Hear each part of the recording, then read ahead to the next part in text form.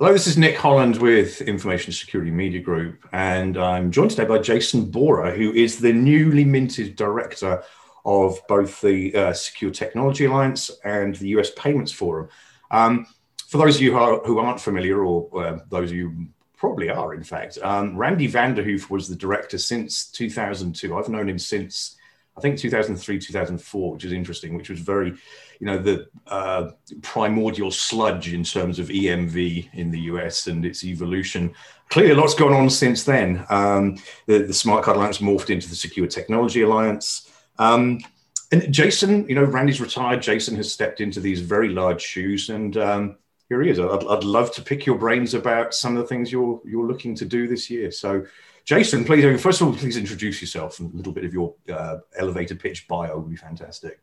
Sure. It's nice to meet you, Nick. Thank you for having me. So Jason Bora, as I've been in the technology space for the better part of my career over the last 27 years plus, in a variety of different segments, but majority of my time has been spent both in the payment space as well as the security and access control space in a variety of roles. And as Randy, as you mentioned, is looking into retirement at this stage, I've been tapped to take over the leadership responsibilities, both for the Secure Technology Alliance and the US Payments Forum moving forward. Okay. Going forward, I mean, what are the roles and, what are the initiatives that both of the organizations are going to be taking on for the coming year? In fact, potentially years to come, I guess. Yeah, I mean, there's still a lot to do. Obviously, is when you begin to look at what the next 12 months might look like starting in 2021, as it's difficult to have that conversation without looking back around what's happened over the past 12 months relative to the COVID pandemic and how that has impacted not only our industry, but really every person around the globe and in every facet of our lives, right? So as you begin to look forward and some of the work that still needs to be done, all of the companies that we help support, both their customers and their employees have been touched by this. And it's really impacted the way we do business on a daily basis, right? So when you look at specifically the payment space, is you've got an environment where, as you mentioned, is that they've been going through the throes of the EMV transition, really, to contact and then to contactless for the better part of 8 to 10 years at this stage, right? So tremendous amount of work has gone into that over the last several years. A ton of progress. There's still work to be done on the contactless and the digital side as we look ahead into 2021. But you're also seeing a change in buyers' habits as well, right? So with what we've dealt with COVID, you not only have contactless and digital payments increase, but you're also seeing a movement to where more people are buying online, right? Which has also created challenges relative to how do you make sure that you're doing that in a secure fashion. You might be dealing with fraud in a different form in that type of environment where it's card not present or it's online fraud. So you've got members of our constituency who are very sensitive to that moving forward, and that will continue to be a focus as we look into 2021 as well, right? Different domain within this segment is you've got, the corporate environment, right? Where you've got people that have moved into more of a remote working environment, which has created challenges not only for employers, but also specifically the IT infrastructure. And how do you make sure that you're able to extend that into a more distributed model, but it's still a safe and secure connection back to your company's IT infrastructure, right? So there's still work to be done in that environment as we move forward.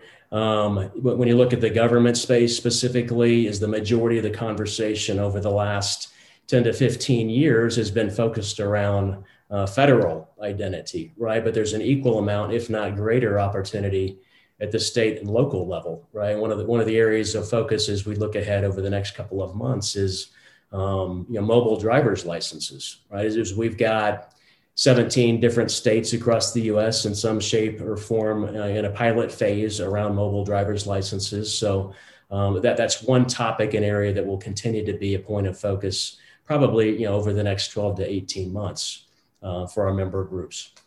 You've got other things around the Internet of Things, right? Which is kind of the Wild West at this stage of the technology sphere. But a tremendous amount of exciting and new opportunities being developed within that area too, right? So as you begin to look at, each of those individual domains, although there's been a tremendous amount of work that's been done at this stage, there's still a lot more to do moving forward.